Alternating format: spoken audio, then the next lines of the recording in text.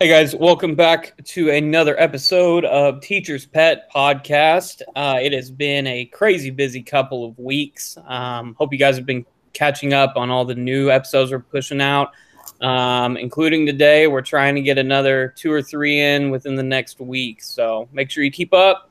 I'm really excited today. I always talk about all the friends I made in college that were teachers and educators, because we saw each other 24/7. And I have on today Mr. Eric Parker Perry. Eric, you want to tell the people a little bit about yourself, where you're from, what you do? What's up, y'all? I'm Eric Parker Perry. I am originally from Oklahoma City, but I spent most of my formative years in a small town called Bristow, Oklahoma.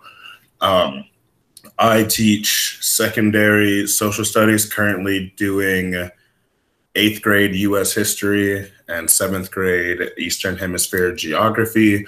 And I also specialize in students that are newcomers, so who are first year or second year in the United States. So my class is really geared towards giving them an equal education that also helps them in cases that they don't really, English isn't their first language and things along those lines. I'm about to start my 4th year teaching. Mm-hmm. Yeah. I'm here in Oklahoma City, Taft Middle School. I'm about to start coaching for the first time in my career, which is crazy. As a social studies teacher, I've made it this far without having to. But I'm finally feel like I'm good enough as a teacher to be able to balance both. So here we are. Man, yeah. We have so much that we can talk about today. Normally, we try to hit about an hour, but I know you and I are both big soccer fans, so we got a game in at 2:00. So Yeah. we'll try to keep it on the dot. We'll try to make it dense instead of spread out. So, let's start off talking about growing up in small town Oklahoma. You're obviously African American. You're also Native American as well. Your family's got deep roots, I know, in this state. You talk about I think it's your grandfather's or great grandfather's farm, and the house that's been standing for like 100 years or something like that. Talk about what that was like. Well, so we ended up moving to Bristow probably when I was in like 2nd grade. It's my mom's hometown. I'm Muskogee Creek through my mom. And I was used to going to Bristow. It's where my grandmother lived, my aunts and all of them. So I was used to being out there, but it was definitely a bit different living there. So I spent the first few years scamming kids in Bristow out of Pokemon cards and Yu-Gi-Oh cards because they didn't know anything about it. They hadn't really got there to that scale yet. So, and it was pretty all right. I mean, for a little bit, the kids in Bristow knew who I was, so much to the point where it started this Mandela effect thing that when we graduated, they assumed I had been there forever. They thought I was in kindergarten in Bristow, and I was like, yo, I moved here. And they're like, no, you didn't. It was weird. But at first, when I got out there, I kind of resisted the small town lifestyle. I liked a lot of the stuff. I liked being outside. We lived in the country. We lived 10 miles outside of town on land that my family's had since allotment. So I was living on a house where my great grandparents and their parents and their grandparents all plopped into Oklahoma on. So that was always kind of interesting to me. I really grew up having this Black and Creek kind of mentality about everything. So early on, I was just a joy to have in my social studies classes because I'm just like, well, my family said it was like this. It was like that. This happened. Why don't we talk about this? Why don't you mention that part and all this other stuff? So I was completely that kid that my rural Oklahoma teachers didn't want to have. And I would we did the land run day, and my grandma would pull me out of school, and she's like, "You're not going to school for that." you're not going to be there for that. So it was just always a lot. And I mean, I grew up around all this Black and Native history in Oklahoma, like you kind of mentioned before, and like I never shut the hell up about. I'm Oklahoma as hell. My father's side of the family originates from Boley, Oklahoma, which is one of the original Black towns of Oklahoma. To people listening to this outside of this area, Oklahoma has a lot of Black towns because while it was still considered Indian territory before it was a state, a lot of freedmen of the tribes and everything were able to get land here and establish communities, which became these like havens for people escaping the South. So I'm still trying to do family research. There is a possible chance, due to the proximity of where Boley is and my father's family and my mother's family being Muskogee Creek, that my tribe could have owned my father's family, which gets pretty complex. Yeah. So I'm trying to, it's hard to do research like that when you're only 20 something and everyone in your family is just like, well, we didn't really keep anything. And I got to dive through all these old pictures and stuff. And it's a bunch, but I'll cross that bridge later. It's a chance. It could not be. I don't know. That's a little dichotomy right there. Isn't that crazy? Thinking about, your bloodline more or less, and that one part might have been subservient, I guess, to the other at some point. Mm-hmm. Yeah, that's wild. No, I'm glad that you talked about kind of the havens that popped up for Black populations in Oklahoma and in the South in general. Mm-hmm. I teach English, obviously, but one thing, whenever I talk about history with kids, whenever they ask the question, there's like, well, why aren't there more like, Black people around here? And I'm like, because they were driven out by the KKK and people generally not wanting them to be there. Yeah. And it's a really interesting part of history to look at, where my girlfriend is from way down in Southeast Oklahoma. Oh, yeah. Yeah, dude. Like, it's always her parents are great people. They've been there forever. But I remember one of the first times I went down there, she mentioned something about the Black cemetery. And there was a whole separate cemetery for all the Black folks that lived there at the time.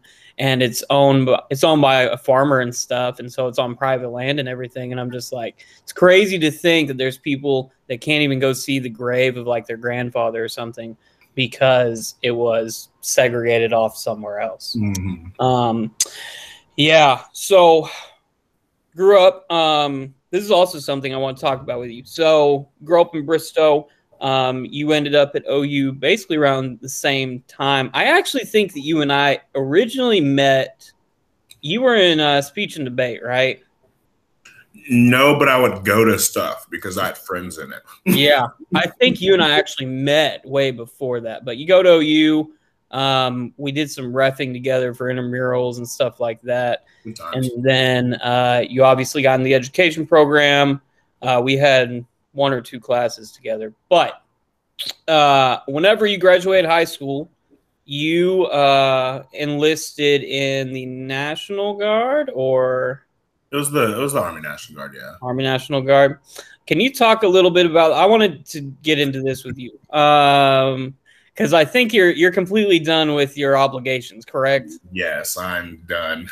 Perfect. Now we can talk about it. Why did you decide to enlist? So it all comes back to this mentality that I had leaving Bristow. So after having fallen through part of high school into this small town American dream that I thought was really cool for some reason, I listened to too many Kenny Chesney songs or something at the time. I don't know. But I starkly transitioned from like this pure love of Bristow, despite its numerous flaws, to a like, yo, what the hell am I talking about? I got to get out of this place kind of thing. So I decided, even though I had acceptances to other schools and scholarships and money to go to other schools, I decided I'm going to go to OU because my mentality at the time was I'm better than these people I went to high school with. Everyone's going to go to UCO, and that's like being high school all over again. I can't do that. I've got to get away from this place. I got to get away from these people and do my own thing. So I'm only like one of 3 people that went to OU out of my graduating class. So, which is cool because OU is big enough. At first I thought you would never see anybody, but OU, when you get down to it, it's like a pretty small place. Like you see the same people over and over again. Yep. So I made the decision that I was going to go to OU. My mom had to drop out of OU. She had to finish there and things like that. And I was going to be the one to pull it off. And then I realized I have no money. My parents don't have credit scores good enough to get me student loans. So it's in that situation where I can't even get student loans and put myself in the debt. And I had no chance to get money. I got like one Sallie Mae loan, which was the worst thing on earth, to survive the first year at OU. And then second year, it was hitting hard. I was like, I don't know if I'll be able to afford this. I was losing my mind because I couldn't get into Gaylord. I was a journalism major, and I could not pass this grammar test to get into Gaylord, which depressed the shit out of me. Can I cuss on this? Yeah, that's okay. Okay. That's what I said. Whoops. All right. Which it was depressing me. I was having a mental breakdown. Everything in Ferguson was happening, and it was just like awful. And then out of the middle of nowhere, when you're at your lowest, an email from a recruiter comes in through my OU email and just like, hey, you want free tuition? And I was like, man, I'm at rock bottom. At that point, I had just decided to change my major to education and started to really kind of fall in love with the idea of being a teacher. And I was just like, I have to do this thing that I never thought I would ever do to make sure that I can do this thing. I can finish school. I can do all this stuff. I was very much not all for joining the National Guard. My brother was in the Army, and I was like, well, if my brother can do it, how bad could it be? So the recruiter sent the email. I signed up. I left immediately, pretty much. I was like, all right, when can we go so I can get through this and get back here to what I want to do? And I did that. I spent 6 months in South Carolina for basic training in AIT, which for a little bit, I was pretty indoctrinated. I'm not going to, the basic training machine does what it does pretty good. Like I was really, I like got immediately came home and bought like from Hastings, like this weird ass American Eagle head and a big US flag and Oklahoma flag and had them in my apartment. I was in, it didn't take long being back home. The Guard's good because you only have to do stuff for like 1 week in a month, give or take sometimes. I was home most of the time. So I came back to myself pretty quickly, but I was just like, for a little bit, I was like lost in the fog, to make a history reference, the fog of war, but except it was the fog of American exceptionalism. Like it was crazy. Watch all these World War II movies at basic. It really got you hyped. We're saving the world kind of like it was really crazy. The hero complex just dives in quickly. It's deep and it's rooted. It's crazy. But yeah, 6 years. And the longer that I was in it, the more like upset I was getting with it because we did a bunch of stupid stuff that wasted time and money for no reason. And then there's like a lot of like people that were in the same situation as me or others. Like they're usually like poor people who come from, honestly, it's like their only chance at anything, and they like praise on that, and it's crazy. It's bad. That's what that's the thing I was really kind of getting at, I think, with this is, you know, I have a good friend that he just graduated from medical school, and the way he paid for medical school was joining the Army. But he could have gotten loans, he could have taken other routes, but he decided, no, I want to do this. I think it'll be good for me. And you know, I respect that decision. That's fine. I worry a lot of times about the predatory nature recruiting of kids. I mean, you and I are the same age, and I would say probably up until about the last year, I didn't really fully understand who I was in most ways. Yeah. And to take 17 and 18-year-olds, I look back at myself at 17 or 18, and I'm like, that kid was a freaking idiot. Yep. Well, not you, but in general. Yeah, just in general, right? And it's concerning. I get concerned that it's seems to be preying on the people that realistically just need the most help. They don't need more obligations thrown on top of that, which that goes back to a whole lot of other issues about cost of college and everything else. But so you get out of OU, graduated, and you got a job at Northwest Clawson, which is big high school in Oklahoma City public schools. So your position specifically with first generation students, did you just kind of fall into that, or how'd that happen? I found out about that my first week at Northwest Clawson.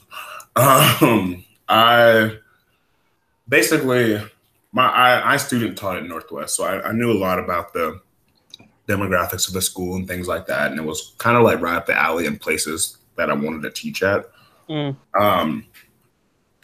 But being the first year teacher, out of the blue, I was basically given, and me just really wanting a job, I was basically just given the position that nobody wanted, which was I got the smallest room on the floor.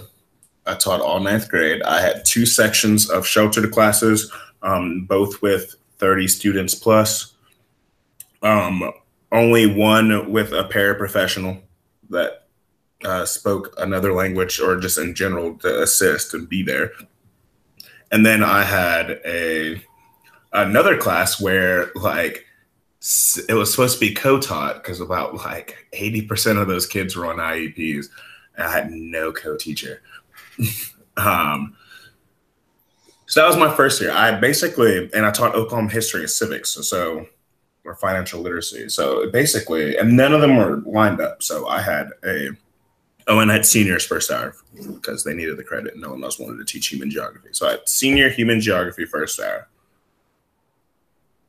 A second hour was planned. Third hour was sheltered or financial literacy for 1 semester. So it's my newcomers, and then it's financial literacy. The next hour was my co-taught, the class that should have been co-taught, and they were on Oklahoma history. And then I had another sheltered class that was on Oklahoma history. And then another just pretty much on level 9th grade class that was on financial literacy. So I had to plan for each section separately. They all had different needs, which was, I'd like to call it literal trial by combat for your first year of teaching. It was nuts. It was crazy. And my whole thing, and I'm getting observed and stuff like that. And I'm losing points for classroom management. I'm just you came to observe me in my class that needs to be co-taught, and I'm being dinged on classroom management. Well, the same thing followed the next year. I swapped human geography for AVID. I started teaching AVID, which I'd never taught before. Me and Rebecca Decker, who was math ed at OU with us, we both got dropped into AVID together. We started working at Northwest together. They're you do AVID together. And we're okay. So we had to learn how to teach AVID without going to trainings. We just had to figure it out. And then it was the same situation. I didn't have a class with students on IEPs anymore. I had 2 honors classes and then my 2 sheltered classes, which is the same situation. I had 1 paraprofessional and 1 sheltered class. We didn't have enough for me to have them in the other one, but I've been learning Spanish. They're just you can do it on your own, but it's still 35 kids to me. And then my 7th hour was honors and sheltered because we didn't have enough teachers for the sheltered section. So my honors class was split in half. It was sheltered and honors at the same exact time. So I'm having to, and I had a para in that class, fortunately. Miss Moon, I love her to death. She was really cool. But I'm basically honors, social studies activities here, while also making sure my sheltered students are getting the accommodations that they need and things like that. And it was just gymnastics. It was crazy. I had a bigger room though, so that's cool. Man, oh my gosh. I was at Putnam City last year and then ended up moving back home, be closer to family, had a nice job. And dude, the problems that, or if you want to call them urban, whatever you want to describe them as, school districts that are typically in your city that are predominantly groups that have been marginalized throughout history, man, the problems that those schools face are almost always resource based. So it's like you're talking about, I averaged, I think last year, because I was teaching juniors and seniors, I think my average student count for each class was about 32 to 33. Yeah. But I had one class had 38 kids in it. Yeah. And I don't care. Like, you can be the best teacher in the world. Your kids can love you. You can't teach 38 kids. Nope. Somebody is getting let down whenever you have that many kids in there, because there's no way. I remember there was one day we were doing, we started research papers or something like that. So I was telling them they need to pick a topic in this general area. And I told them, I was like, I need to approve your topic before you do it. And I don't think I sat down that entire day because I was just walking around to desks. And also the whole thing about not having a co-teacher, like, that's literally illegal. It's against the law to not have a co-teacher in a co-taught class, but because they literally cannot afford or find somebody to fill that position, kids just get left behind. No, it was bad. We had one on paper. It's just that she was so stretched thin throughout the building, she couldn't even. Yeah, we had that same problem because we'd have a co-teacher that was covering 4 different classes for one period, and I'm like, there were people that get frustrated with that teacher, and I'm like, she can't help it. I'm like, there's 4 classrooms that they have to get around to. I will say though, man, I don't know about you. I've had great co-teachers my whole career. Whenever I have had one, I think that those SPED teachers, man, SPED teachers, especially in school districts that really need SPED teachers, they are like angels. Oh my gosh, they really are. And it's Northwest. I love our SPED department at Taft. It's my first year with them, but the Northwest SPED team has a very special place in my heart. And I used to spend a lot of my time, like for example, they'd host like a science fair, and the students would create these projects and everything. And they would like try to get like so many people to like try to come see the things that these students made and stuff like that. Everything. They want teachers to come down there and plan. Well, I used to take my classes down there. I'm like, all right, we're going to go down and we're going to go to the science fair and we're going to look at this stuff. Let's do it. And the kids were great about it. They were like hyping up their classmates, and it's honestly a beautiful sight. I loved Northwest class and with a passion. Like, I had zero intentions of teaching anywhere else. I love the colors purple. So that's when and it was just a good fit. I liked this area of the city. My uncle was an alum from Northwest, so it was just like pretty cool. So I know what ended up happening, I guess, somewhat. Why did you end up moving to Taft? I think when it boils down to it is kind of the nuances of the kind of predicament education is in Oklahoma. So basically, I had no desire to teach any grade other than 9th grade. I think it's one of the most important grades to teach at the high school level. especially in the realm of social studies, I did not have good ninth grade social studies teachers. So I wanted to make sure that they're getting one quality social studies education in ninth grade, and that they also have a trusted adult from the jump at the building. I had no intention of doing anything else. I like teaching ninth grade. A lot of high school teachers completely want to avoid ninth grade. I enjoyed it. They were just crazy and weird enough to really kind of mesh with me.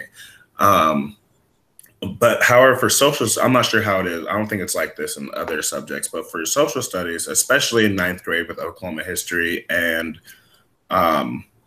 financial literacy or civics, you don't have to necessarily be certified in those subjects to teach them. So what it boiled down to it is, I had a teaching degree. I was going to be reaching my third year. And once I finished my third year, I was going to be on a continuing contract rather than a non-continuing. I didn't plan on coaching at that point. I didn't plan on teaching any grade other than ninth grade. And it was basically costly to keep me there in that position. So when it boils down to it, you have to make a choice. I think regardless, I know me and some of the admin didn't really see eye to eye on how a classroom should operate. And now I'm kind of noticing the trend of teachers that kind of look like me not getting chances to make it at Northwest currently, but conversation for another day. I just also know it boils down to it's kind of just the dog eat dog world of education right now here. Like they can't afford to keep me there. It is what it is. I didn't want to do something I didn't enjoy doing to be there. So during the pandemic, I'm virtually teaching. I get a phone call and they're just like, "Yeah, we're not bringing you back next year." And I was like, "Okay, why?" But like they don't have to give me a reason why, which I think is stupid, but whatever. So I did the next pettiest thing and went across the street to the middle school. Mainly because I enjoy these students. I wanted to stay in Oklahoma City, but I also didn't want to be at another high school where I was, to my students, seeing as like, Mr. Parker left us for this other place. I was at Taft serving the same students I was serving before. It was really kind of cool. I had a friend who went to OU. Her name was Hannah. She taught English at Taft, and she was just like, "Wait, you don't have a job right now?" I was like, "No." She was just like, "What? Don't do anything." And then I get like a call from one of her assistants that was just like, "We got you scheduled for an interview." And I was just like, "Me? Y'all want me?" I was in a real kind of weird place where I thought my teaching wasn't good.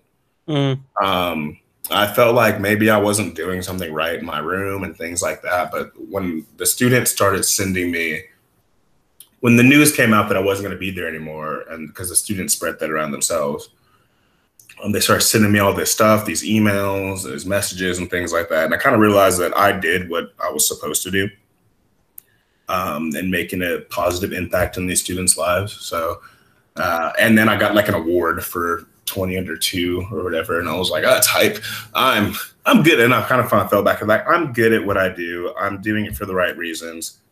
We're going to be all right. And the middle school, the Taft, it has been, despite the pandemic teaching, this is a blast. I've had a great time this year teaching, despite all the awfulness. I only taught, I'm teaching 2 subjects next year, but I only taught 1 subject. I only taught U.S. history. I still had my sheltered class that I enjoy teaching.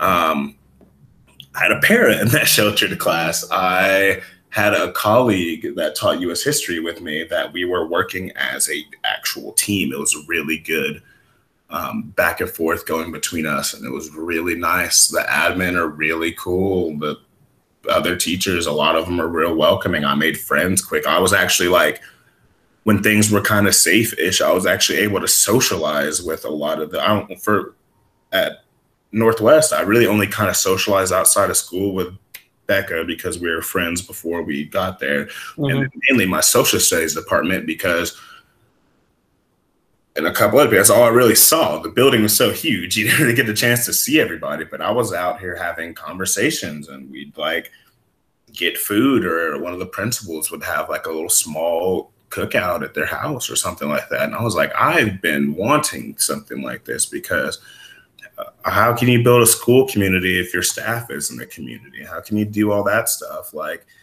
the kids know everyone in the school hates each other. Like, what does that show them? Like, there is so much to unpack with what you were just talking about that whole time. So yeah, okay. So I mean, obviously, let's just start with the culture thing, because that's the last thing that you mentioned. I had a meeting the other day with my principal, my assistant principal, and we were talking about, I'm teaching an AP class next year, so we had to talk about that and everything. But the other thing we really talked about was building school culture. And that, as an administrator, I think, is like one of your main jobs. And it's like you said, if your staff is not a community, how can you expect your students to be?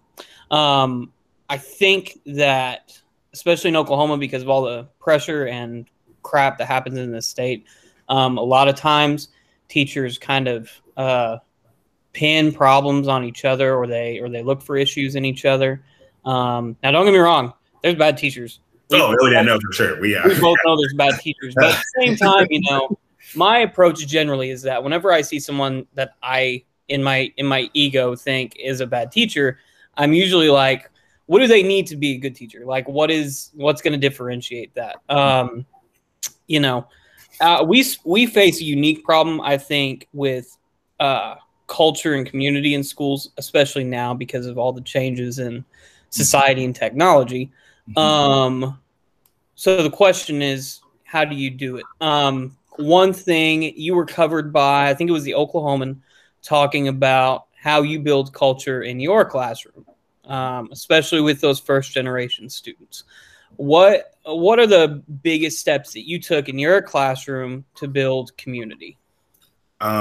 So the first step, there's two steps. The first step is two things, and I think that they work in tandem with each other and are the basis, I think, to any classroom, anywhere, for any reason. And the first thing is, especially with working with the students I work with and things like that. So one is respect. Not in the classical sense of like the kids need to walk in day one, no, I'm the teacher, they're the student, automatically have their respect. It's showing the students respect. I see my students as people. And something that I've noticed, one in my own, and I like to think about my own schooling growing up and how it affects my teaching. And I think that's something that a lot of teachers need to keep in mind, is their student self, and how they reacted. I was a smart ass little turd when I was in 8th grade. So I try to keep what my 8th grade self needed and what they would think about certain situations. Not everything, but just I keep that in mind, just so I can put myself in the student's shoes and understand how certain things being said to them, the way they're spoken to, things like that affect them. Especially with middle school and that early high school area, and even the older high school kids, they want to be seen as their own person, they want to be treated with some sort of respect. They don't like being talked down to or treated like they're idiots. We can all do stupid things. I do stupid stuff still at 26, and they do stupid stuff at 13. But that shouldn't be the thing that I generalize all my students based off of. I treat them with an air of respect. I let them voice their concerns, their ideas, and things like that. And then also make sure they're visible. That's what the visual representations in the room. I want my classroom to be a place that they're comfortable in. We can't have these deep conversations on history, on life, on anything if they're not comfortable where they are. My room literally looks like someone like threw up all sorts of different stuff all over the wall. There's all the flags, there's posters, there's encouraging messages, and not just like in the general sense, like there's like artwork students have made, messages. I have dry erase boards and they can leave messages on the dry erase boards for their peers, quotes in multiple languages, greetings on the board, whatever history month it is, I have it up there. Religious ceremonies, they're up there in their first languages and things like that. So the room is geared to be a place for the students. I call it open roam. It was kind of managed this year because of safety protocols, but basically the room is theirs. Like, they don't have to ask me to go grab an item or something like that. Or if they're working on their assignment and they want to just go grab a dry erase board and some of the markers and draw on those while they're working on their Chromebook, then that's fine with me. There's a bench if they just need a second to go sit down. It's there. So I always start my bases at those 2 points, because it starts with, okay, I want them to see my class as a place where they belong and a place that they want to be at. You start with the classroom. You start with a teacher. That creates a chain. If you have more teachers doing that, it becomes the whole school. I'm not saying everyone has to go and throw up a bunch of flags and stuff on their wall, but they need to figure out what fits within their realm of who they are and what they do, that they're, one, showing students respect, and two, they're making the students feel welcome. They want to be at school. Once they have that, you got them. I have their respect. They have my respect. They feel comfortable. And that's when the best learning happens. I have colleagues that want to know why certain students have higher grades. I don't really think grades are a good indicator of things, but they want to know why students have higher grades and they're turning stuff into my room.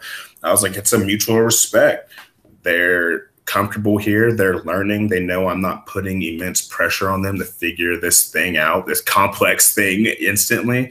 And we can kind of build and learn and grow together. We went off on a tangent. A student had a question, because everything is relevant that we teach. So a student has a question, I'll take us down that road so the kids can have these discussions and conversations. But those don't happen if the student isn't comfortable, because they're never going to ask that question. Mm-hmm. Yeah. That I've never had I've only taught really high school my whole career, and I've never taught freshmen. I've only taught juniors and seniors, and then sophomores this last year. Which I will say this before I dive into anything else, I love teaching sophomores. I didn't think that I was going to love teaching sophomores, but the more I teach, the more I realize is that by the time students get to their junior and senior year, they're basically the product of where they've been. And it's really hard to affect change, even with a really good environment, once you get into those older grades. You can really try to, and I really do. I'm moving up to seniors next year, and I'm completely me and the other senior teacher are like, let's throw out the old curriculum and let's really make this something different, so that kids can get something out of it. That idea of respect is so central. I don't know about you. I have 3 classroom rules, and that's it, because I think everything else falls under them.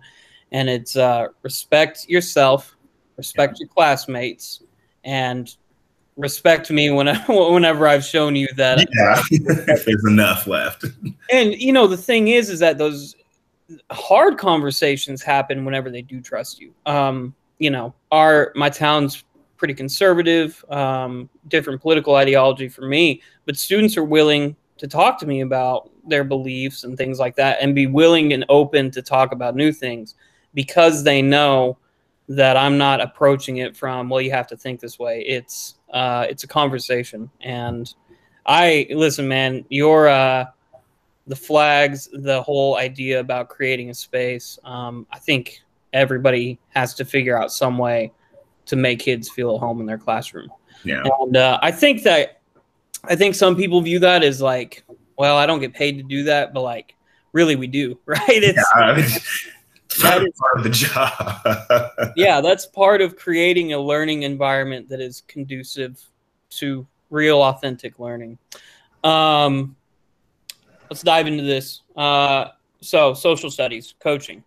In Oklahoma, pretty much most of your coaching staff has to be employed by your school. Assistant coaches, not as much. Mm-hmm. But for instance, if you're a head coach, I think you're pretty much required by law. Yeah, be employed in the district. And that can create some very weird situations like the one you were talking about being at Northwest Clawson. I mean, how do you fix that problem? Because honestly, I don't like to dog on people. I love coaches. I had great coaches growing up. They influenced my life. I think that they do influence the lives of their kids. Oh, yeah. However, if it's at the expense of the learning of students, it becomes a major issue for me. What do you think can be done to try and mitigate that problem? I think it's tough. I'm the same way. I was an athlete my whole life. And I've had everywhere from the coaches that were like my Oklahoma history coach and football coach. It's like ninth grade. He's just like, here's the book. We'll drum with my pencils over here, and we're going to watch this video with Oklahoma Rising for the centennial for the 100th time, which is drilled in my brain forever. And I was joking about it and showed it to my kids, and they're like, "You're to watch this?" I was like, "Guys, like once a week we watch this video." Like, it sucks. I'm like, I know. And then I've had coaches that flip script of that. I had a really great coach that he taught my anatomy and like AP environmental science class, and he was really cool. And he was an excellent teacher. So I was kind of trying to like lean towards that. But then I've had coaches at like my head football coach in high school who just taught health, and he knew what he knew what his role was. He was like, I teach health, I coach football, and that's what I do. I think the important thing is making sure that. And I was really, because I've always wanted to coach, and I was really torn in this kind of realm. I was like, well, I don't want to be seen as, I guess, like my ninth grade history teacher. I was just like, I want to make sure that I'm kind of the teacher first, coach second. Because while I might have had great experiences with a lot of these coaches, I know other students in their classes who maybe felt like that they weren't.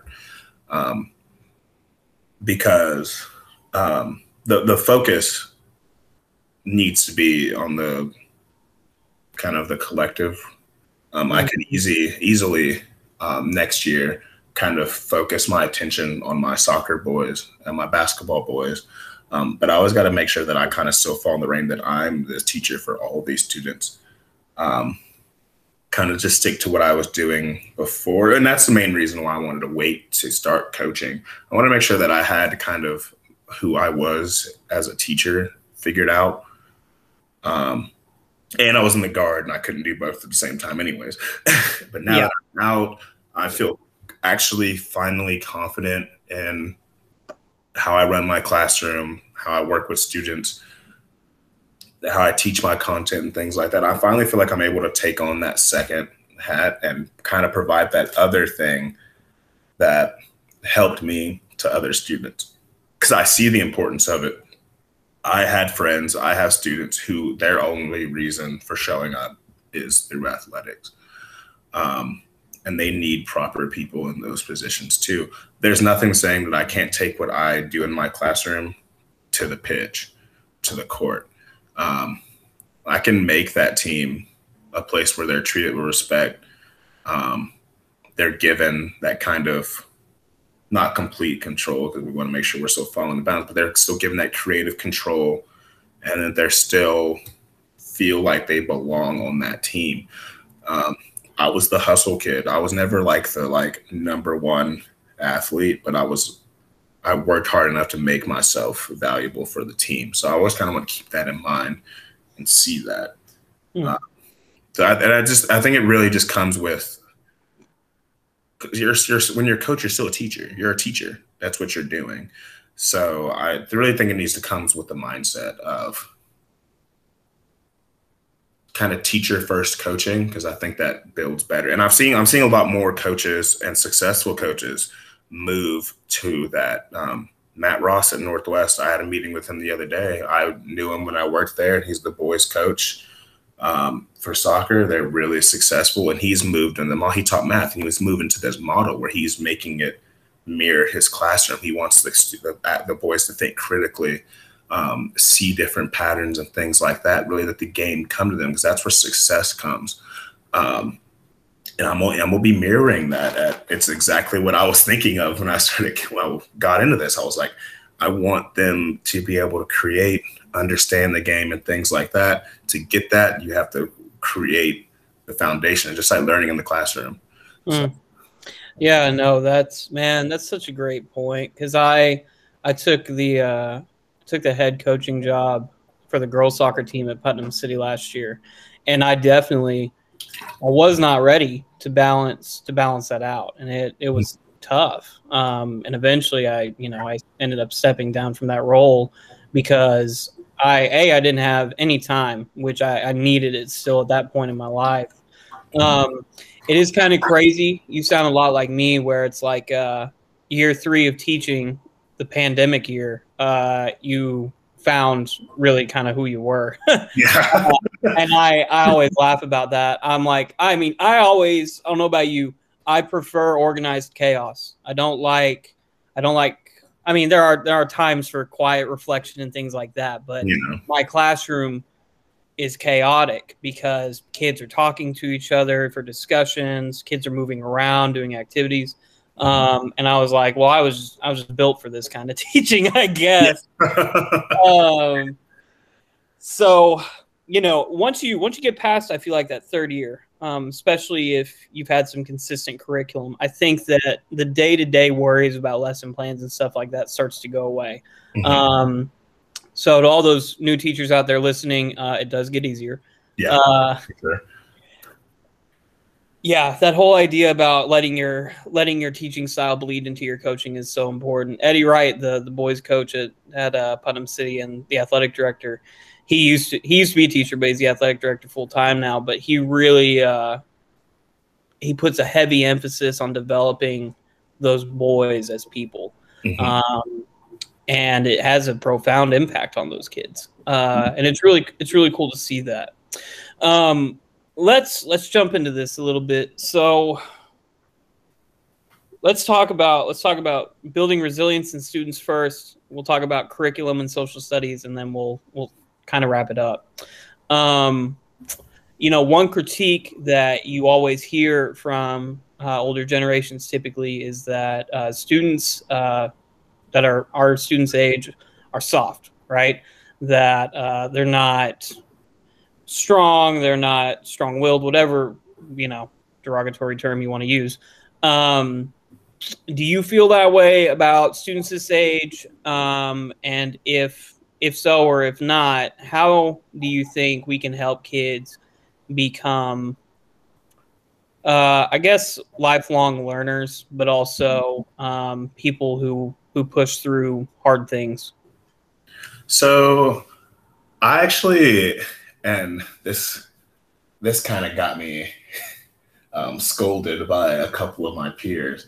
I actually believe the opposite. I think, especially a lot of my students are more gritty and courageous than any other group of people, mainly because I've seen my students do something that I've seen generations not do, and that's actually be themselves and embrace themselves and kind of reject the fact that, and there's always the kind of counterculture and things that rejects, but I've never seen it to this scale. I have so many students that understand themselves better at 13 or 14 than adults in my life do today in their 40s and 50s.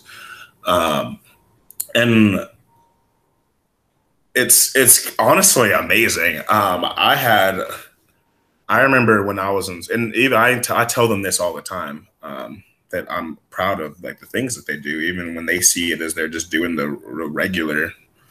I see it from my student point of view when I was a kid, that's like, I'm from small town Oklahoma. That's social suicide, man. PTA is going to be all over you about this and that and everything. I have students who risk their lives to be themselves.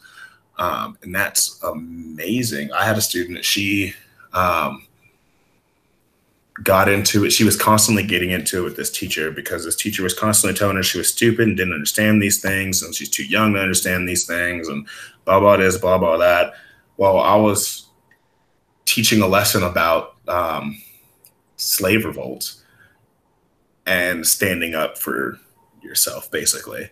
So the student was just like, she came to me later. She's like, I know you can't sign this, Ms. Parker, but I want to let you know I made a petition for us to send to the principal on how we want to be treated better be treated better by this teacher. And she's like, I just want to let you know that what we talked about in class made me think about that. And I'm going to do it. And it's like, that's awesome. I didn't say, I was like, I'm proud of you. I wrote a little note.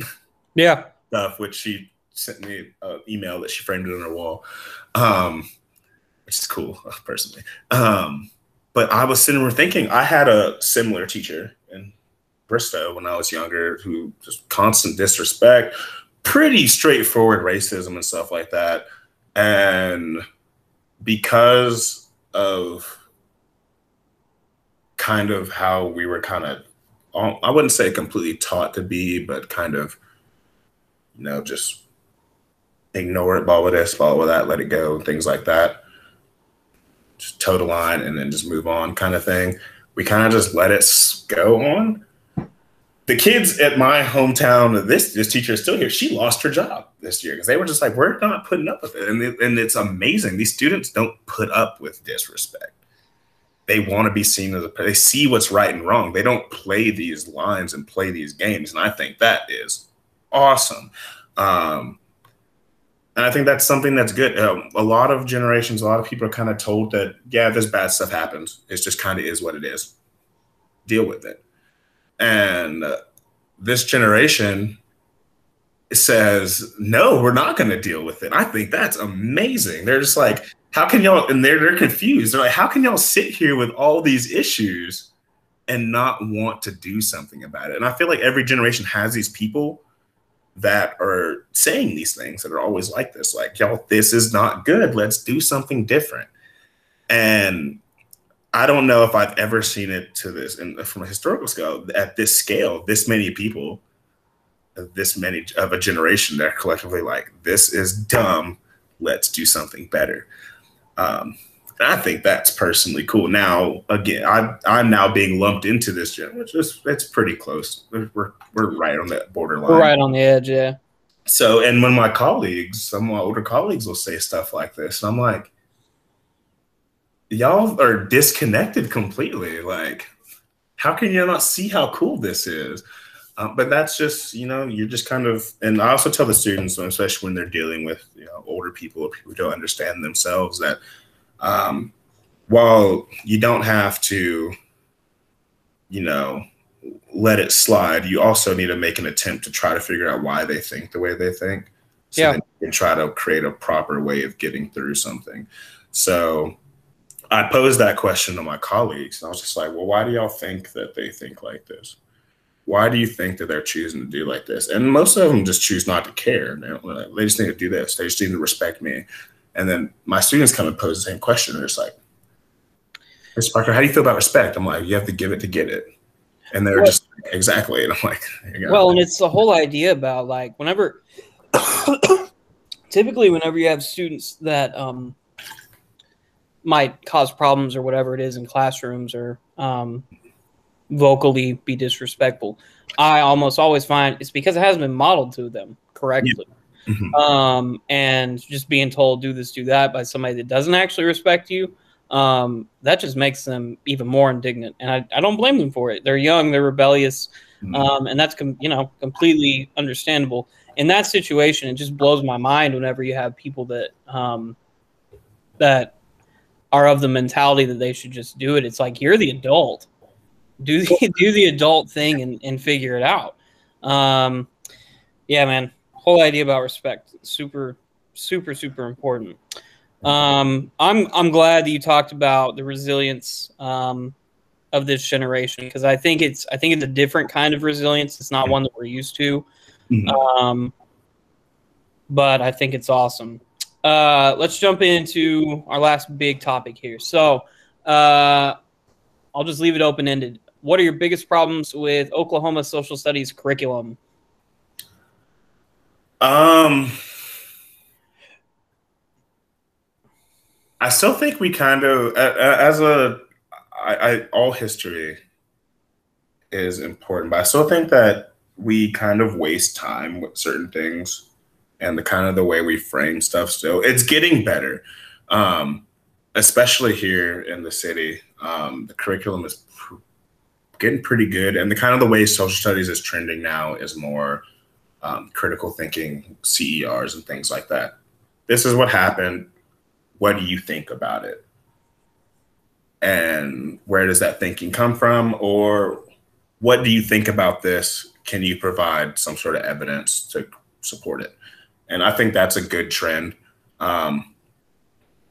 Breaking kids of that habit in social studies is not a good thing about being in middle school now, is that I can do that earlier.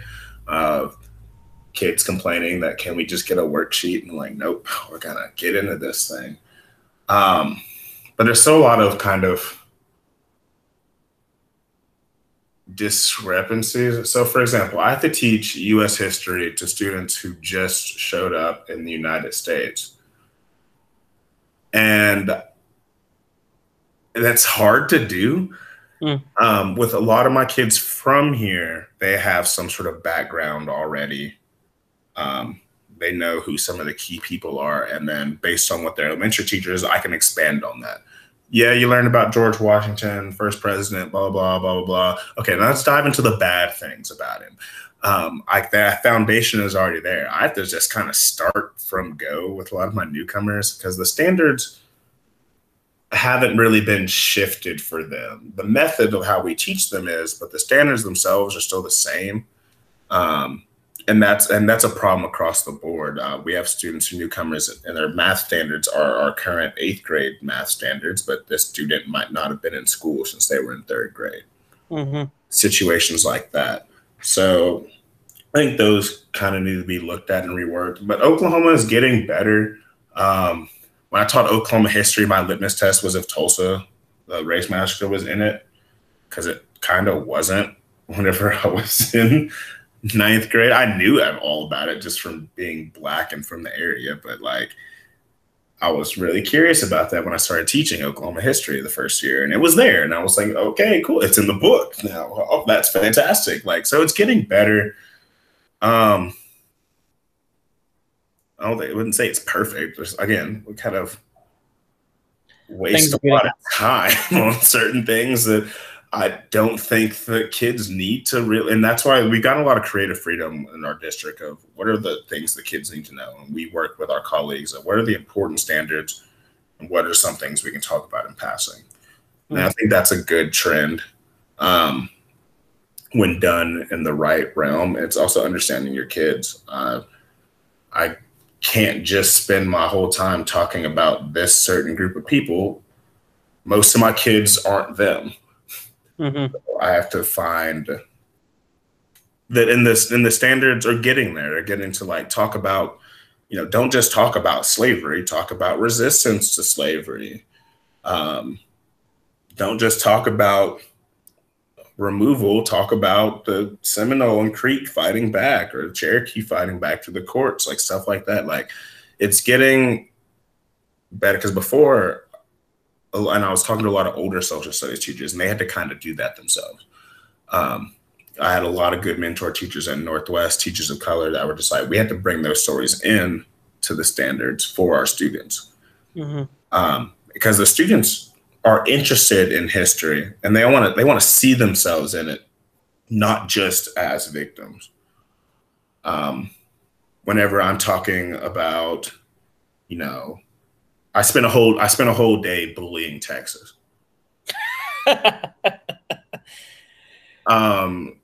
We talk about the Alamo, and I talk about how it's like the biggest celebrated L of all time.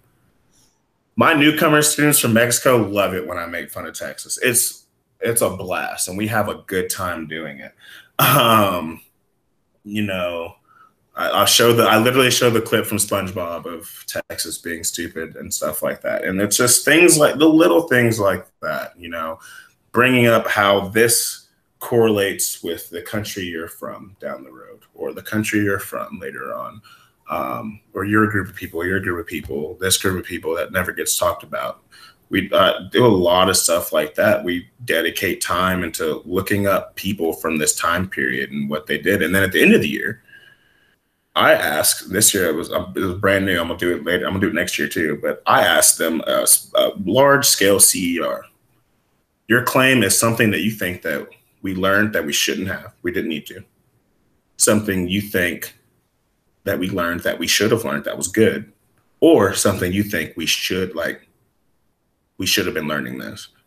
And before we got shut down because of an outbreak, but before I was getting these really good concepts. Like someone was like, we don't learn enough LGBTQ plus history about the United States. Oh, that's a good one. Someone was just like, did we really need to learn about the Stamp Act? And I was like, you're correct. I had to spend weeks talking about the reasons for the revolution for my students to be like, that's it? Taxes and money. And I'm like, I know, right? They're just like, oh, we're so petty. So it's stuff like that. I think that social studies is getting to a place to where it's more critical, it's more opening, it's more representative, and I think it's going to do a lot going forward. Yeah, man, the whole discussion about telling the full story, right? Like whenever you read a book, you're not just going to read the climax of it. You got to read the whole thing. And history, I look at history like I look at a book. It's a story, and everything has a cause and effect. It's there are ripples through time that cause everything that we're pretty much where we are now as a result of all of that. Yeah. So it's good to hear that things seem to be trending in that direction. I hope that's the case everywhere. I feel like you and I come from a pretty forward-thinking environment compared to a lot of other places, but it takes time. Last thing, we'll get off of here. As a system, education as a whole system, what are 3 things that you would like to see change in the next 10 years?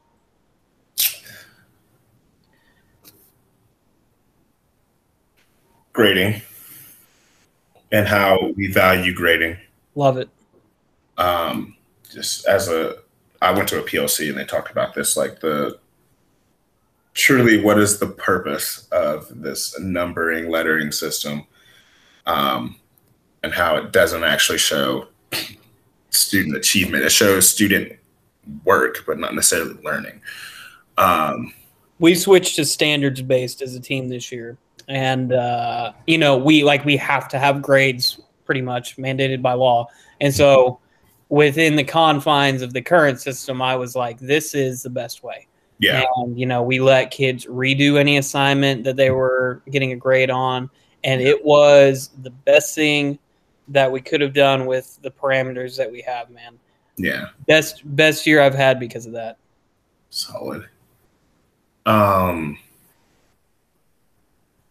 I think 2.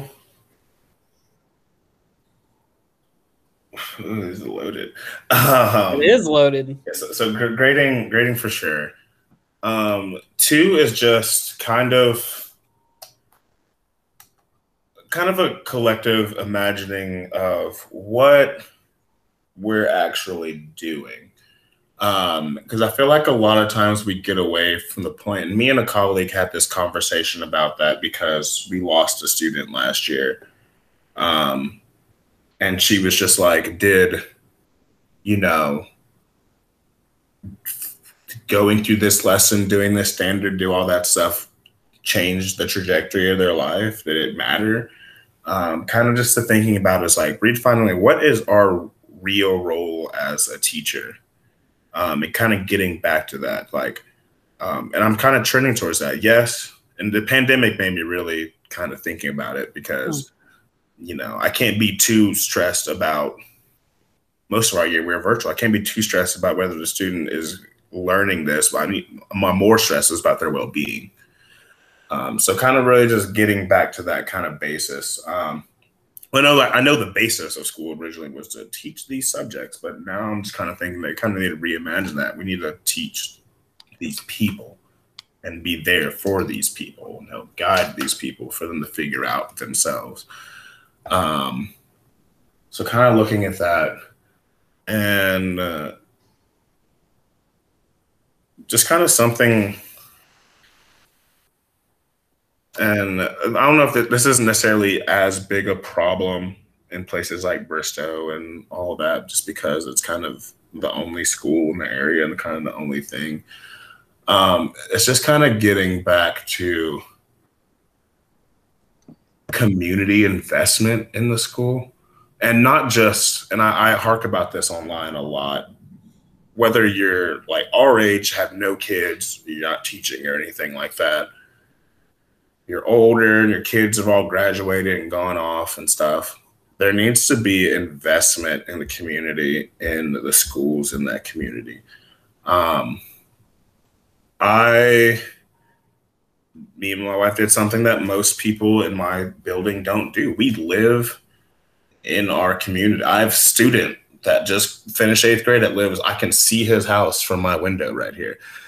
I have 2 more students around the corner. Well, it's a small town, this makes sense, but like in the city, it's almost unheard of. We have so many teachers that commute here from other communities, and I'm a visible part of that community. I think there needs to be more of, and there's nothing completely wrong with commuting in, but I think there needs to be more of that kind of, your teachers live where you live. The people where you live are committed to your school. I can buy t-shirts from my school from this store. I can see people with stuff in their yard supporting my school. People from the community come to our events. They come to this and stuff like that, not just the parents and alumni and stuff like that. So I'd like to see, mainly in urban schools across the country, more community buy-in. While we don't have the money and resources like some districts do, I think that we have enough people to make a different impact. So kind of long, but that's just something I've been thinking about a lot lately. Again, as I sit on my porch and 3 of my kids walk by and they're like, "What's up, Mr. Parker?" And I'm like, "Hey, just chilling." Or I go to the store and some of my former students work there, and I'm like, stuff like that. So I love that, man. I think all 3 of those are great, but I think that last one is such a important thing that because of a lot of societal changes, the community of the school has just gone away. And there's a whole lot of reasons for that. But that community investment in education, and the community valuing their students and what they're learning, can be a fundamentally changing force for entire generations of kids. Well, man, it has been a pleasure. We could probably do a whole nother hour if we wanted to, but I don't want to keep it too long today. So thank you so much for coming on.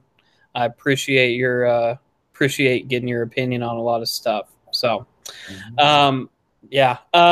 everybody that listened to the whole episode, thank you guys so much. We will definitely probably have Eric on again. Please make sure you're listening to some of the past episodes, and we will see you guys next time.